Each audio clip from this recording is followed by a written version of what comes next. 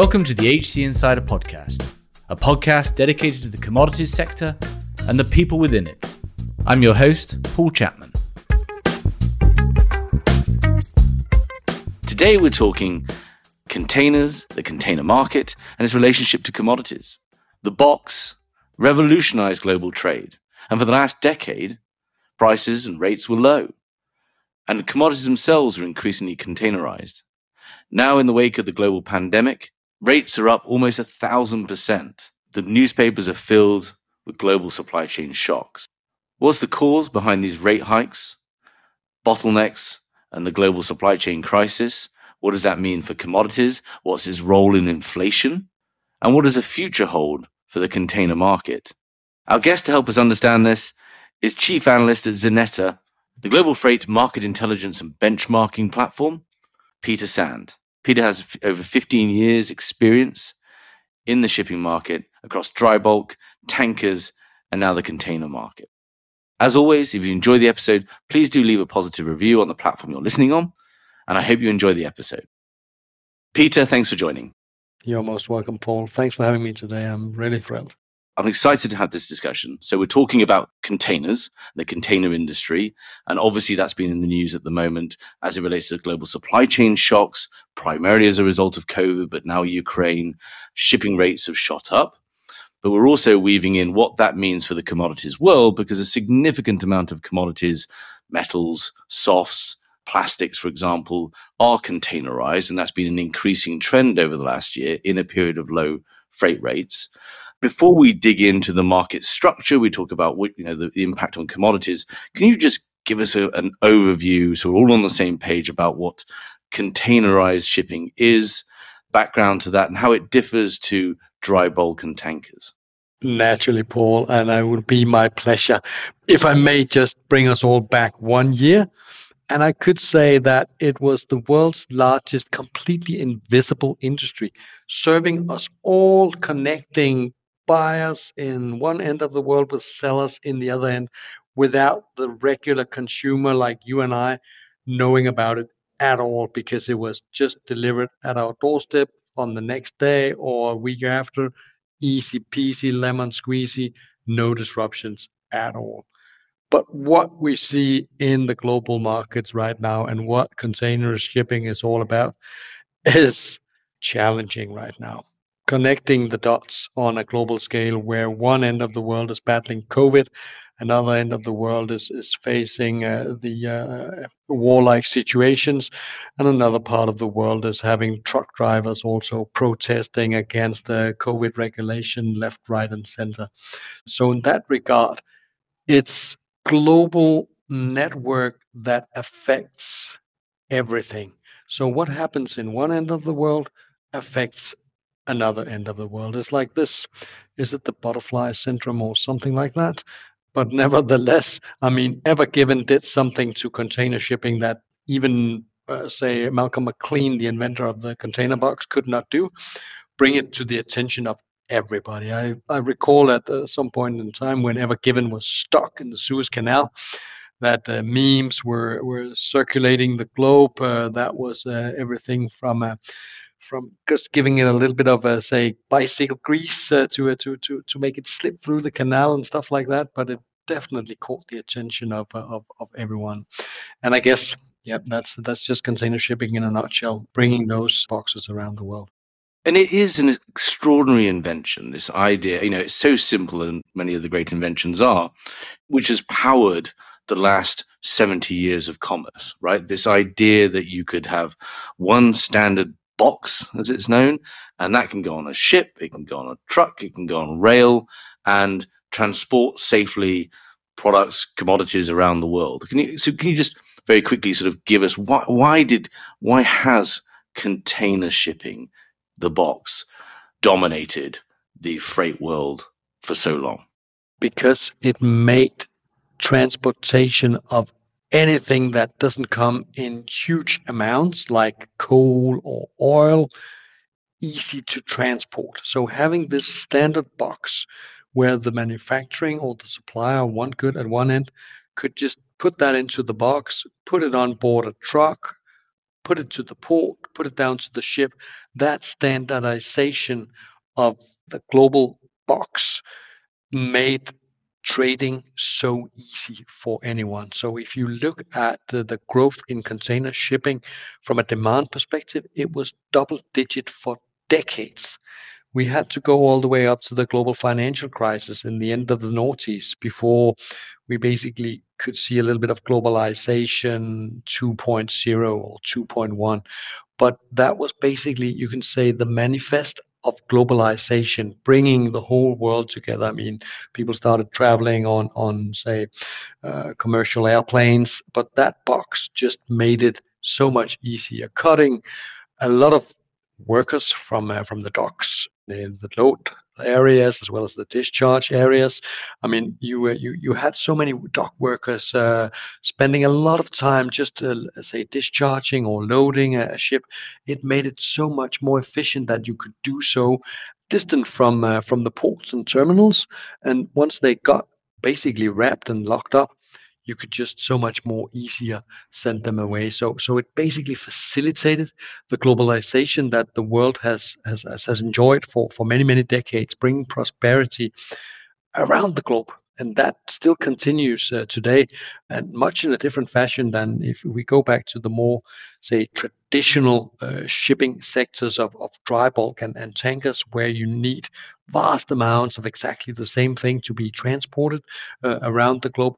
That's under pressure in a different manner going forward, because much of what is transported from in the form of say oil tankers or gas or dry bulk is of course under pressure from that whole say greenhouse gas agenda or the climate issues that we're facing, whereas containerization of goods and commodities is you can say still an ongoing story that's also of course under pressure from decarbonization of not only what you and I do in our everyday lives, but also transportation on a wider scale.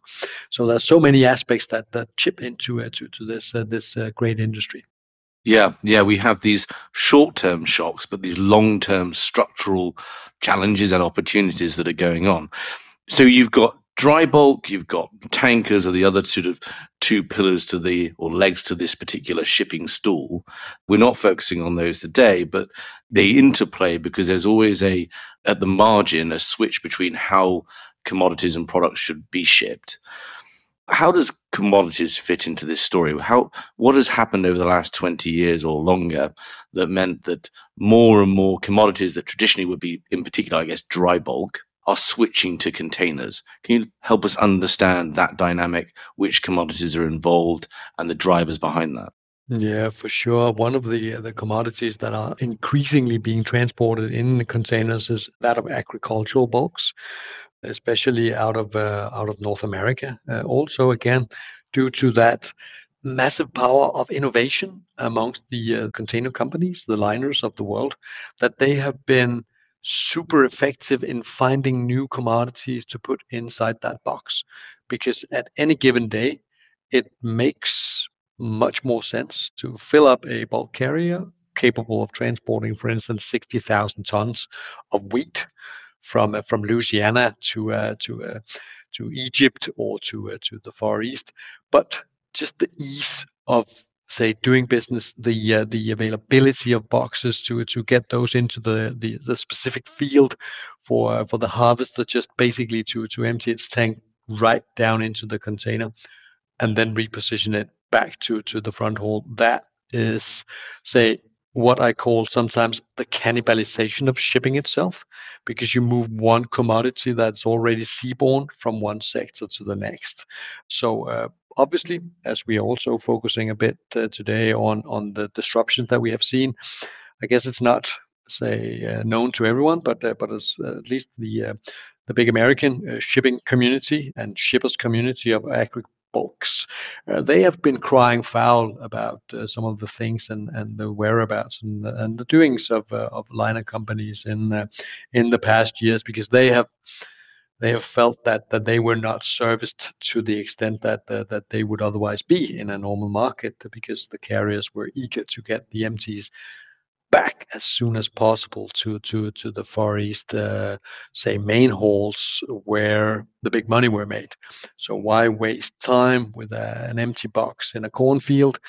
That was, I guess, sound economic reasoning, but naturally some of them were just say not really happy about this decision making, and they were left to go back basically to dry bulk. So you can always see that there is a say a swing back and forth between commodities. Tankers we actually also have in the container shipping industry, container tanks also, but that in rough terms, most of that goes on rail, goes in North America, goes via Europe. But tankers in large scale, like crude oil, that's not for to be containerized at any point in time soon. But containerized goods, I guess one of the most successful stories that I will just mention here is that of the reefer container, a refrigerated container where you can bring in perishable goods that goes from frozen lamb in New Zealand to picked oranges in anywhere in the world to bananas in South America, for instance, bringing those, say, temperature sensitive goods also from where they are produced to where they are consumed. That is a massive success story also of containerization of goods that were basically not being transported any other way before. They're going into a container. Okay, so we have seen then, as you allude to, a desire to utilize the containers for agricultural products, softs, etc. You've also seen metals on it. And I guess that was, it certainly favors higher value commodities. It favors those commodities that, are more easily storable in the container. And you had for a long period, and I want to get into the container market structure now, you had a long period of low prices, right? Which I guess also facilitated that being a trend. Can you talk to us about the container market? It's incredibly consolidated. I think it'll surprise people how consolidated it is, although it makes sense given it's a world of connecting as opposed to discrete holes by one company.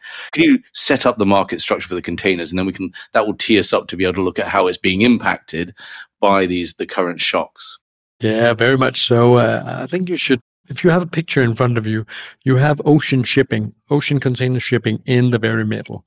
And of course, you have a terminal or port at either end. And then you basically go a little bit back into the hinterland in the manufacturing centers of, for instance, the Far East, but they are basically everywhere. I mean, global container shipping is everywhere. But you need a place for the goods to be manufactured, either in a semi-finished fashion or in a fashion way. If they're semi-finished, naturally they are, say, transported in a container consecutively from one manufacturing place to the next before it ends up in the consuming market.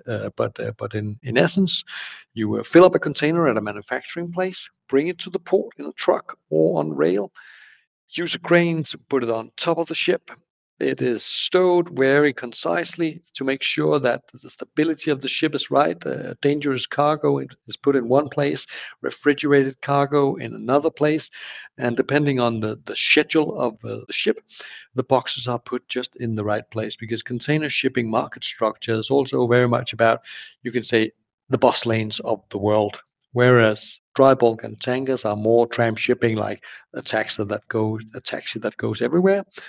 Container shipping is all about, say, fixed scheduled, where the shippers know if they are shipping something out of Busan, Korea, for instance, they can get that into to Middle East 2 weeks later, and if they have more boxes that transport perhaps on the same lane, that will then be transshipped, for instance, in Dubai, going to Piraeus in Greece, into the European market, and where it's then once again picked up and moved to a warehouse where the box is emptied. And then that box, of course, need either to be filled up with cargo going back or repositioned as an empty. And that's basically a little bit also about that structure, and why I mentioned before that some American shippers felt that they were being left out here, because those boxes, of course, need to be in a constant flow. So you need to have also the empties going back if the producers in Europe, for instance, or North America, there aren't that many goods that move back to the Far East. So we normally have an overweight of fresh air going back from North America or from Europe into the Far East.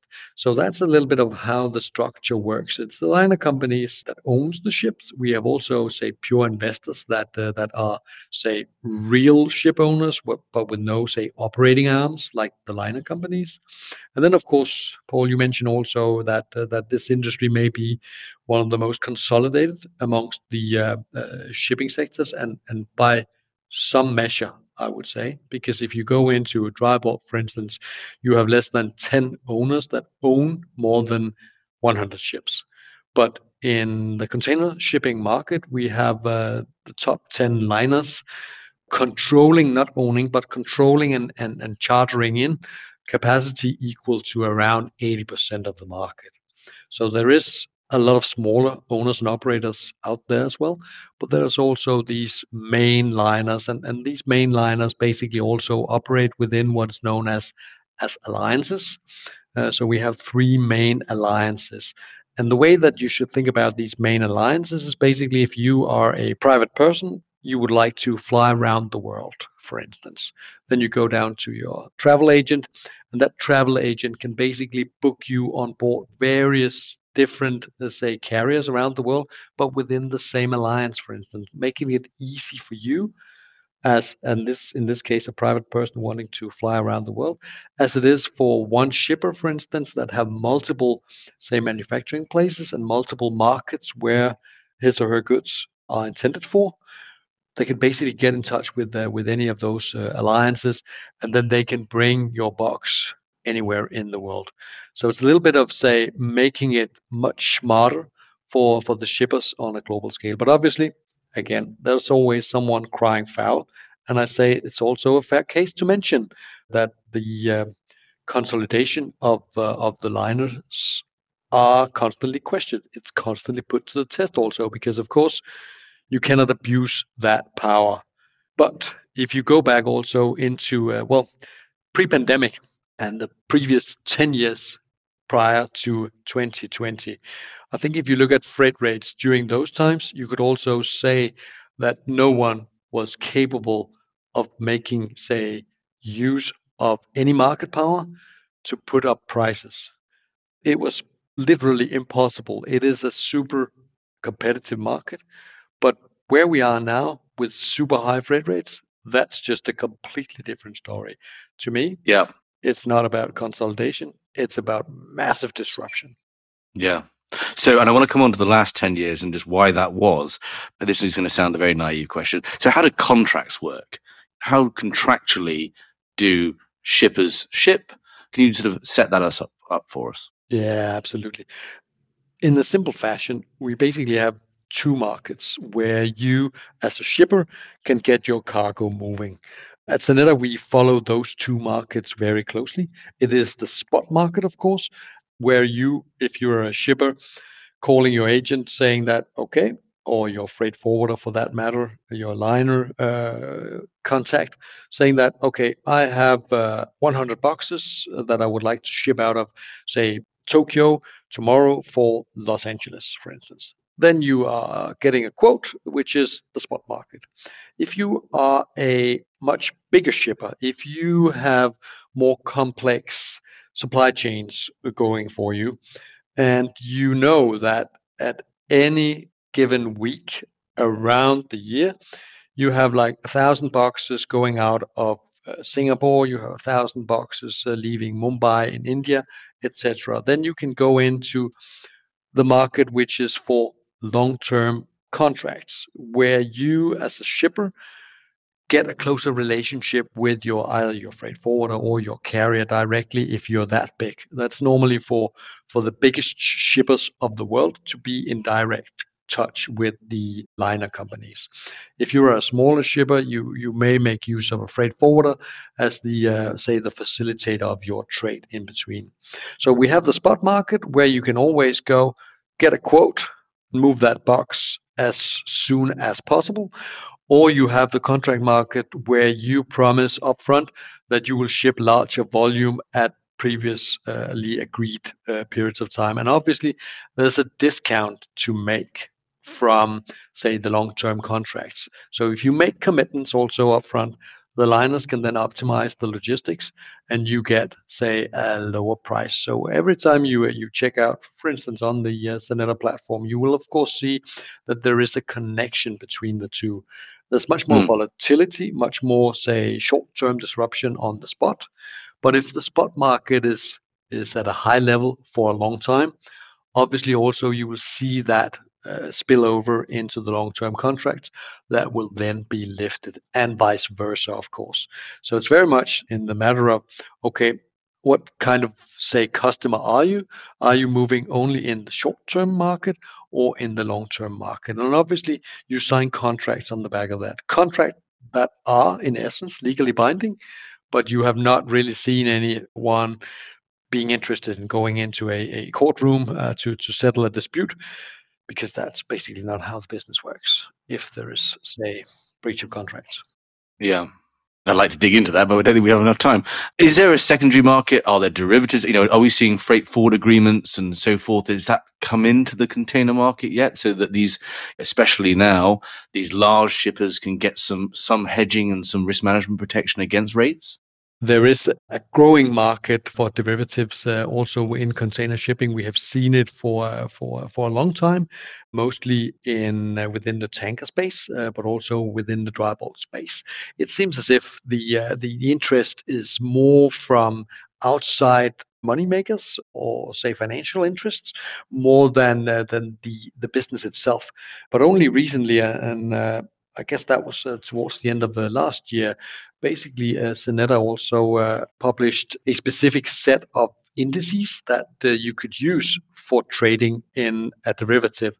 It's the XSI, which is basically a product that where you can build your derivatives on top of. So it's something that we also see there is a future for this, because there is also a need for hedging, especially in times like the ones that we are facing right now. Because going back a couple of years, the money you paid for global transportation, it was dead cheap, and it basically facilitated global trade. So I guess the higher the market, the higher the interest is also for dealing in derivatives. But time will tell only how much this will, say, pick up in terms of interest from financial institutions, from shippers, or even from carriers. I guess it makes sense as well, because on the tanker and the bulk side, the predominant shippers are traders themselves, so well aware of the need, risk management itself, right? Whereas that's probably not as true of the large auto manufacturers, whatever it might be, that are using containers. You're absolutely right. And I guess at some point in time, much of, say, the obstacles and hurdles that you also see in derivatives trading is that from an accounting perspective, sometimes you also need a perfect hedge on this. Especially in dry bulk, that can be pretty tricky to set up a perfect hedge. But if you have a perfect hedge in container shipping, I mean, containers, they move, as said before, on schedules. So there is perfect hedges to be found everywhere in container shipping. So I guess at some point in time it will snowball and it will pick up, but time will tell when that will be. Yeah, a new market for our commodities listeners. So the last 10 years, can you just give us some sense of the magnitude of the difference between prices, 2-3 years ago prior to COVID and today? And why did we have that period? And that period of low prices, I should say, was also mirrored in tankers and dry bulk. Was this just the cycle at play, and there'd been so much investment in new capacity? What was going on, and what were the prices that we're talking about? Absolutely. The prices we were talking about, if we just do a classic Trans-Pacific, which is Far East Asia into North America, a box would be transported across the Pacific for around 1,000 to $1,500 US dollars per box. Right now, you pay $12,000 for the same box from Far East into US East Coast, and there's extra surcharges, priority shipment fees that you can add on top of that, all the way up to $9,000 just for that fee if you go into a heavily disrupted and congested port. And I guess that's the main thing that you see in terms of the difference here, because the low rates of the past decade came around due to the fact that we came in container shipping from an environment where any, say, mishaps in terms of over ordering were quickly erased due to a double-digit demand growth. So if the liners, ship owners over invested in the market, adding too much capacity into to the market at some point in time, that, say, you can say, market mistake was easily corrected due to massive demand growth. But past 10 years, we have seen not double-digit growth anymore, but more growth along the line of global GDP. So the multiplier has basically been around 1, 1.2 perhaps. And that has, of course, meant that the overcapacity that the industry brought into to the last decade was, say, way too much for demand, way too much for demand. And that fundamentally brings down freight rates. Obviously, there are disruptions from now and then. There are consumers steadily supporting containerized demand. Carriers, liner companies, freight forwarders are constantly seeking, say, containerization of new commodities that perhaps were not a part of the market anymore. So they do generate also new demand, but it was still way too much for the fleet. How did the carriers then turn around a profit? Well, they basically slowed down the fleet massively. So what you see in terms of the efficiency of the ships today as compared to 2 decades ago, well, you apply basically 10 ships into a trade that used to make use of only 7 ships. So you can basically see from that perspective, the assets are underutilized. But then again, I mean, in the fast forward to the market where we are today, where ships are waiting around the key ports, North America and Asia, you basically will not solve the problem with adding more ships. They would basically just add to the lines. You need to say solve all the obstacles in the hinterland in order for freight rates once again to come down, for ships to get deployed in the trades where they used to trade, because the past 2 years have basically biased the market to such an extent that a lot of, say, carriers have just added capacity into especially the Trans-Pacific because of the stimulus provided to American consumers that brought a massive demand on that trade. So that have biased the whole thing. And looking forward, what needs to change for freight rates to come down again from this massive jump in freight rates?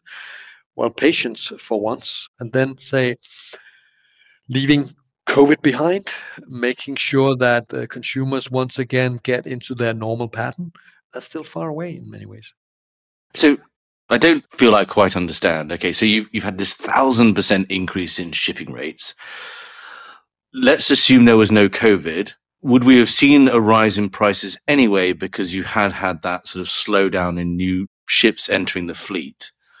Or is this all ultimately COVID related? Because I guess I don't understand. I mean, I understand certainly that you've got bottlenecks at ports and you've got some lanes now being much more utilized as a result of stimulus, as you mentioned.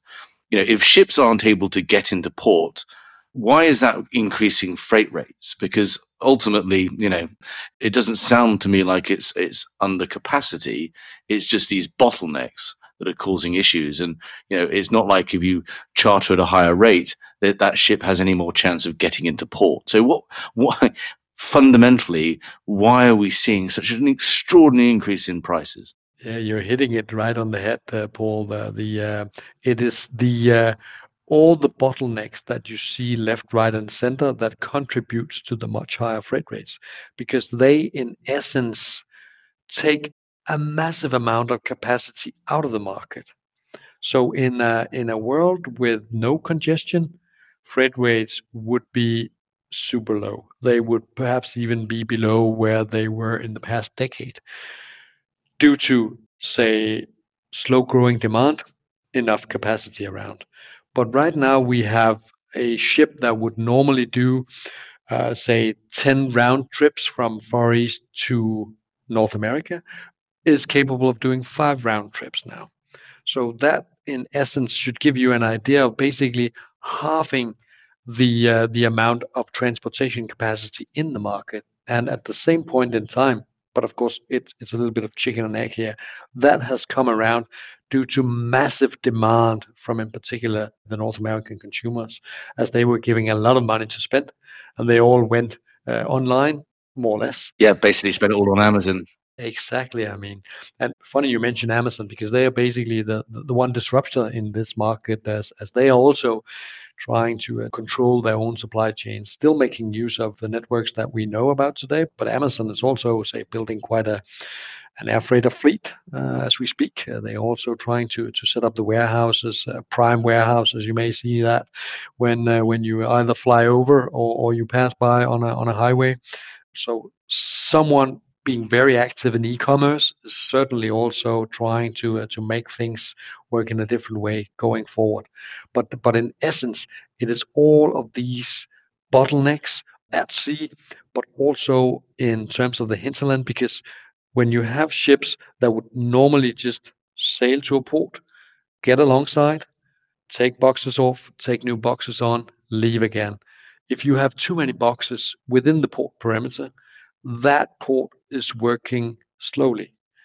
And that basically means that you're piling up ships. You may or may not know well, only a couple of months ago, we had more than 110 ships just waiting to get alongside in the Los Angeles ports of Long Beach and Los Angeles. A lot of those ships were just waiting at the anchorage just outside. So that was massively inefficient. And when you have a huge demand from global shippers, because they feel the demand from retailers and from customers, that's when you get to this 1,000% higher freight rate. Yeah. But it takes an awful long time to not only, say, improve on the structures that we see right now. We see initiatives in North America, for instance, with massive billion-dollar investments plans to improve the logistics. But at the end of the day, I doubt it matters that much. It's too little, it's too late, and it may be investments in the wrong places. So what is needed may be something else. Yeah, because I, in preparation for this discussion, one senior person at a unnamed large global shipper described the challenges, these bottlenecks. It's the first mile and the last mile, and someone described certainly the last mile is like a snake eating a deer, right? Just these supply chains with truckers and so forth are really under pressure. And as you mentioned, one part of that chain causes ramifications all the way back up to that first mile. So what, in your estimation, I completely now understand, congestion is causing for these freight rates. There's other things as well I want to bring in. I want to talk about bunker fuel shortly. But what is going on with these bottlenecks? Have you guys divined what are the key factors that are creating them? Yeah, well, if I may touch on how we may actually improve on those bottlenecks going forward, there's a lot of, say, good work being done on what we call, say, virtual arrivals, which is basically also a nice way of cutting carbon going forward, because it avoids ships from rushing to wait and then just sit at the anchorage. If they can get their ticket in line as soon as they leave the Far Eastern port, they could just slow steam to meet the point of destination right when there's a vacant berth for them. So that's one way of easing a bit of the pain. Then, of course, if you go into the terminals, there's a lot of talk about automation, whether that brings around, say, higher productivity or not. And I would say it basically depends on where you look at it in the world. Because obviously, when you look at the efficiencies in the main terminals and ports in Asia, they are highly efficient. They move boxes around the clock, and they make those boxes move rapidly. So obviously, when you focus on the congestion that has been a nightmare on the U.S. West Coast, is right now growing on the U.S. East Coast, basically because shippers would like to avoid the congestion, but also They fear that the upcoming negotiations on the U.S. West Coast with the dock workers and the liners and the ports will completely melt down the situation on the US West Coast. And that basically brings me to the fact that the American ports, they are not very efficient. The European ports are more efficient, but still all of them are second to the Asian ports. They were basically also built for massive exports and rapid growth, whereas many of the, you can say, the more legacy ports in Europe, they struggle to expand on not only ships getting bigger, that surely also strains the hinterland connectivity because it's more easy for one port to cater for 4,000 or 5,000 TEUs, for instance, than 120,000 TEU, bringing a lot of boxes to the docks in one go, more as compared to a more smooth transition of those boxes. So all of that is some of the things that the industry is working on in making it smarter. And then, of course, we get back to, well, you mentioned contracts just a while ago. The more the shippers can let the carriers know about the goods that are moved, the more predictability they can bring into the liner's schedule, the more resilience we will also see, hopefully, return to the industry going forward. Because at the end of the day, everyone along the supply chain needs higher resiliency of the global supply chains. Nobody likes what's going on right now. I mean, carriers are making tons of money, but regardless of that, they would rather deliver a much better product to the global shippers that basically they also deserve, and they will also get that. But it requires perhaps a different structure. But depending on how that structure looks like, those of you who know about liner shipping to a degree will also know that some of the main carriers are also now seeking to make use of those windfall profits in order to widen their share of the profit cake here, bringing in, say, wider logistics offerings, setting up new warehouses, taking over freight forwarders, making sure that they do a bigger share of the logistics going forward, than only the ocean part of the shipping.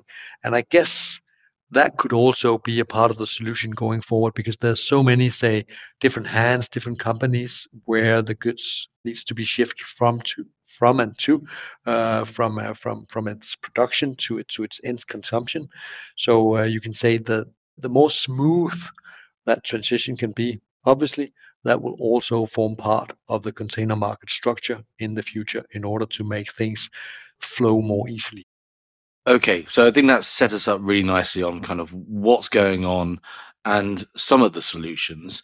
Looping back in commodities, firstly, can you just give us a quick view on bunker fuel? Because you've got this vicious cycle, right, that's going on in that all the fuels for these ships are increasing as well. And that's the major part of their cost, right? Can you just help us understand what's going on in their fuel side of things? Yeah, very much so. It is the biggest single cost item for a ship, that of bunker fuels. And we only saw 2 weeks ago the cost of, say, 1 metric ton of very low sulfur fuel oil exceed $1,000.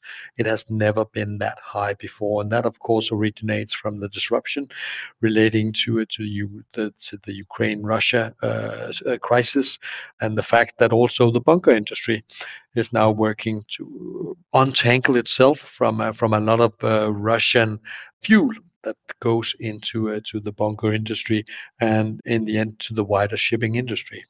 But obviously, what this means to global shippers is that the one part of the freight rates, which is normally a more significant part in a much lower market, the bunker adjustment factors, the price that shippers pay for higher fuel costs, is also going up right now. It is to our extent. You can see what normally only a few months ago would give you an extra $500 per container moved on the Far East to US East Coast, for instance. Neta data would show you that the bunker adjustment factor is now $1,200. So it's more than a doubling on that. And you can imagine, of course, in a market right now that is around 12,000 on that trade, it may be less visible to you as a shipper, but in a market that is, say, $1,500 instead, then it makes a huge difference, of course, the current price of oil, but so much more also the future price of oil. As I've mentioned a couple of times, I know we are not, say, doing a climate podcast here, but the price of decarbonizing also the global transportation network obviously comes at a price, and it's the price of the fuel that is of essence here. But it surely have proved also to a lot of people that even at very high bunker fuel costs right now, it is possible still to make it flow in the way it will. But let's just expect that the oil prices will remain the volatile element of freight rates also going forward, as one disruption just go away and two new disruptions tend to impact the market. And I fear that at least we will have still a lot of disruption to the oil market in the coming not only month, quarters, and years, but perhaps this decade will really be a disruptive one in terms of the bunker prices, and how that is also in the end, of course, passed on to the shippers, and in the end to you and I, pushing up inflation. Before we sort of just talk about, because, as you mentioned, a lot of the solutions to this are no quick fixes. It was about improving the efficiency of the US and Europe's ports and then other ports around the world. And then obviously the issues around trucking and so forth that we're not really getting into here. Is this global supply chain shipping crisis we're in right now, is that the ultimate root cause of the inflation that we're seeing, or just a part of it? It's a tiny part of it. But I think the underlying idea that shipping boosts inflation, it's easy, and it's nice and handy to understand that the cost of shipping, when you look at one box that now costs you $10,000 to ship and not $1,000 to ship, that's easy to translate into higher inflation. But of course you need in the end to do this on a unit basis. So if you are looking at the success of containerized shipping over the years and decades, it's the fact that the cost of moving, say, one container can carry 1,000 shoe boxes. So even though the container now costs 10 times as much to move, the price on the sneakers that you see on the shelf, that could be, say, 100 British pounds or something like that, or 100 US dollars. Cost of the transportation is still next to nothing. The root cause of inflation, I would say, comes from the massive stimulus provided by global governments to mostly the consumers. And it was done so and to such an extent that when you fill up the bathtub with, say, too much water, in the end, it flows over. So we did see not only, say, certain inflation on transport, but also inflations on, say, secondhand cars, on stock prices, on anything that you can buy. Because when the water basically leaves the bathtub, it finds other ways. So inflation comes in many forms, but I would argue that the cost of transportation, of course, will become a more significant part, and has become a more significant part of you can say the inflation basket. And the longer we see high shipping costs, obviously, the more likely it is also that it will prove to be sticky in those prices, as opposed to just a brief, say, spike in rates and then a rapid fall afterwards. That would not change the prices anywhere. But right now we have had an extended long period of very high prices. A structural shift up. Absolutely, absolutely. So the profit share is just changing, but one thing is that we are not necessarily seeing prices coming down once we see, say, that of transport coming down in a year or two. Okay, so That was very well put and fascinating when you describe it, in the per unit sense. It's amazing, though, how much the Wall Street Journal, the New York Times, and all the broadsheets are zeroed in on this as an easy target for tackling. And as you mentioned, as the shippers themselves will probably rather not be making such astronomical prices if it comes at the cost of a congressional hearing. That aside, so what has this meant for commodities? Are they now priced out and we're seeing them go back to dry bulk? Has that trend started to reverse, or has the rise in commodity prices meant that now the return leg shippers are more keen to get those grains from the US on the backhaul? I think especially the shippers are focused on getting those grains back on the backhaul quite soon, because to me, what we see in North America right now may be the biggest regulatory risk for the carriers in recent years. They have not been charged for wrongdoings in terms of, say, abusing their power inside the alliances, but they are being scrutinized to a large extent right now in North America by strong groups of shippers that needs those boxes. They need to be serviced in the way that they used to in the past. So for sure, we will see liners getting back to the fields of North America with empties for the shippers to fill them up. But I think they will not still be in a hurry. Obviously, they feel the pressure from the regulators, but I fear also that the American shippers will get a price tag to that box in the current market that they would not necessarily love to see, because that at the end of the day is also the name of the game. If you as an American shipper need that box, you have to pay up, and it's not only. I mean, currently a box from North America to Far East is moved at around 1,500 or something like that, as compared to 500 or $700 in the normal market. So there has been also freight rates going up on the backhaul, but not to the same extent as the front haul, and still a very different level. So to me, that represents a risk to handle for the carriers, as they of course fear that the most important market for them is at risk here for being, say, a regulatory nightmare. Should they be forced into to not optimizing their logistics, but to offer a special service to someone who's not really, say, an important part of their customer base as they see it right now. But that may change. Yeah. And are we seeing other commodities go back to dry bulk? Are we seeing agricultural softs, the coffees, etc., the metals, even these, very high value vegetable oils and so forth that are now being called on to go into biofuels? Are they now having to go back to dry bulk because they just can't compete with televisions and iPads and so forth?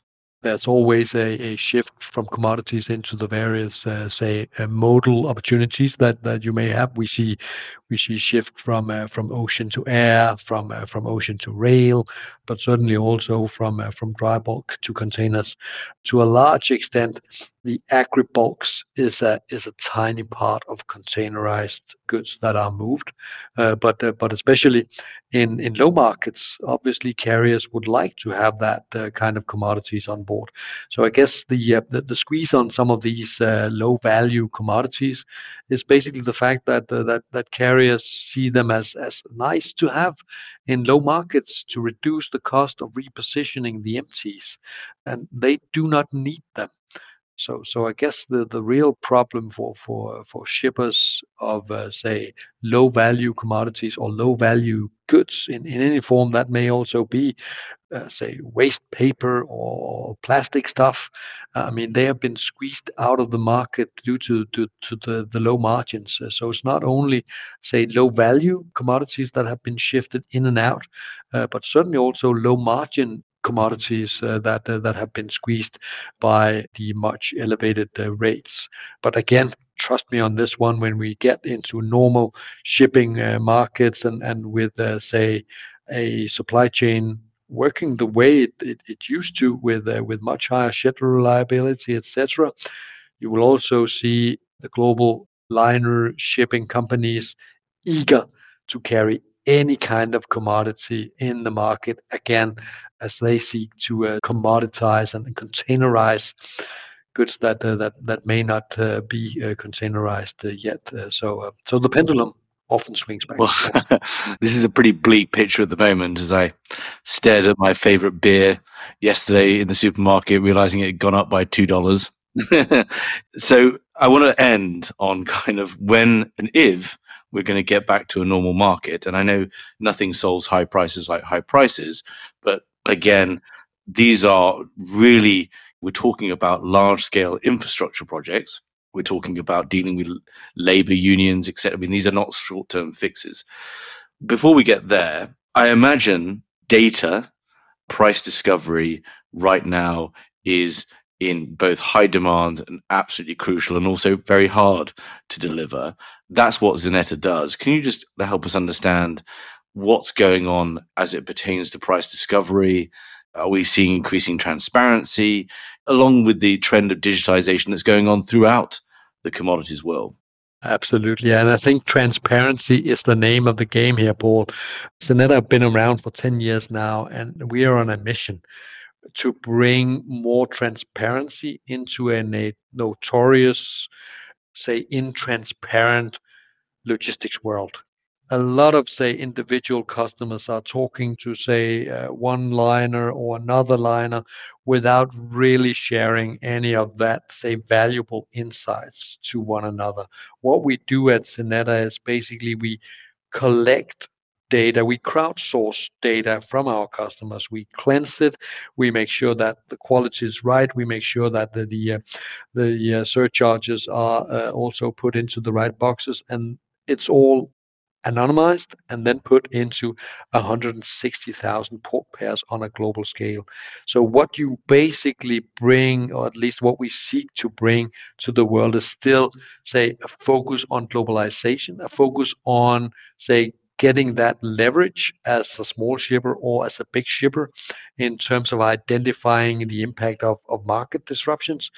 Know where your market is, because you must also admit that some of the shippers only talk to their freight forwarder or their carrier every now and then.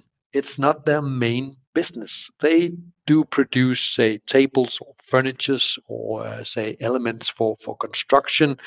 They even produce steel, iron, precious metals, whatever.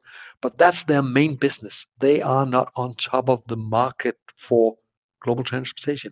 That's what they get at the tip of their fingers when being a customer at Xeneta. They know exactly how to, say, understand the market position. They can benchmark against, say, the alternatives in the market. Should I, as a shipper, go for a freight forwarder? Should I, if possible, go on directly talk with my carrier? What are my options here? Should I go short?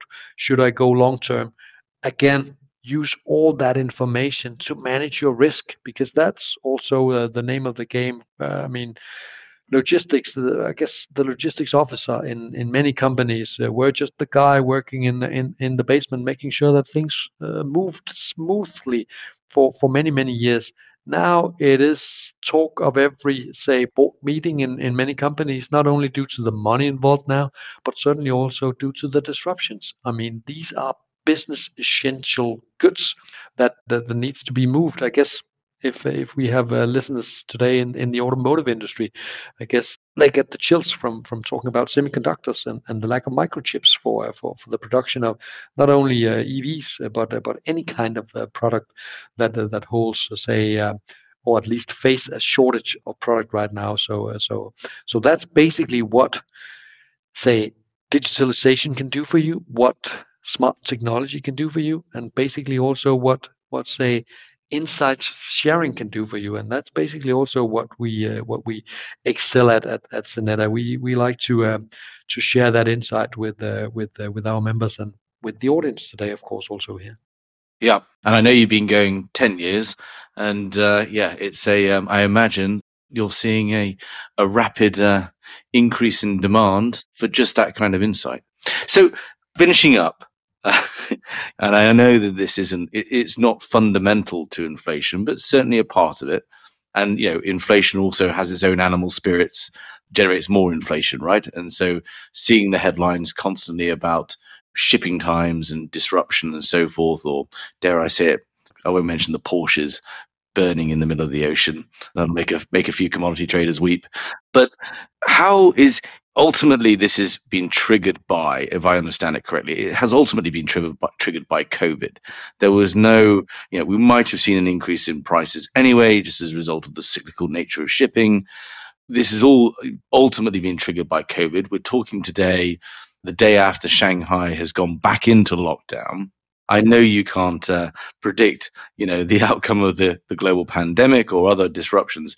What's your best guess on how long this is all going to take before we get back to a more typical container market? If we start today and we will face no new obstacles in the next 2 years, then we might, before the peak season in 2023, which is the third quarter of every year, we might see a new normal of global supply chains in the making. So we need a lot of, say, patience in order for things to calm down, and then to, say, unwind all the obstacles and struggles that we have right now. So patience is needed, and then we can basically add, say, 12, 15 months on top of that. So whenever you see news like a lockdown in Shanghai, you had a lockdown of Shenzhen in southern China 2 weeks ago. A month ago, we had the Chinese Lunar New Year extended by the Winter Olympic Games. There is constantly new obstacles and challenges coming in. And then, of course, Ukraine, Russia also throwing in a curveball on global logistics. So I do not know how many months you need to add every time you get a new disruption on top of the 12, 15 months that I just put in front of you. But you can constantly expect at least another year, potentially a year and a half, because the supply chain is so clogged up everywhere around the world that it takes just so much time for that to unwind, from the truckers delivering or taking the goods out of the ports into the warehouses, from the smaller operators delivering the last mile, from the train sets that needs also to get in and out of Chicago, for instance, and not leave the goods on the actual outer rim of Chicago, and then just adding to the obstacles. So as hazy as my crystal ball may be, I think you need to take this in 2 steps. Build resilience into your supply chain first and foremost. Bring more stocks to your inventories. Bring production facilities back to your, say, consumer markets if you have the money to do that. And everywhere in between. Those are the options that you're left with before we get to the next normal. It's been a fascinating discussion. I feel like we could go on for another 2 hours and talk about the future of container shipping and shipping in general as it relates to digitization and the energy transition and all of those long-term challenges. But I think we painted quite a stark picture for our audience about what's going on. So I just want to say thank you, and hopefully we can have you back on in a year and bemoan the collapse in freight rates in the container market. It would be my pleasure to be back on your show, Paul. I think we covered a lot of ground here today, and I must say I thank you and all the viewers around the globe for spending time in our good company. So hopefully we made the most of it, and thanks for having me. It's a pleasure. Thank you for listening. If you enjoyed this episode and want to support the show, please give us a positive review on Apple Podcasts or Spotify. To find out more about HC Insider and Human Capital, a search firm dedicated to the commodities sector, go to www.hcinsider.global, where you'll find more original content on the commodities sector and more details on our offering as a search firm and our locations around the world.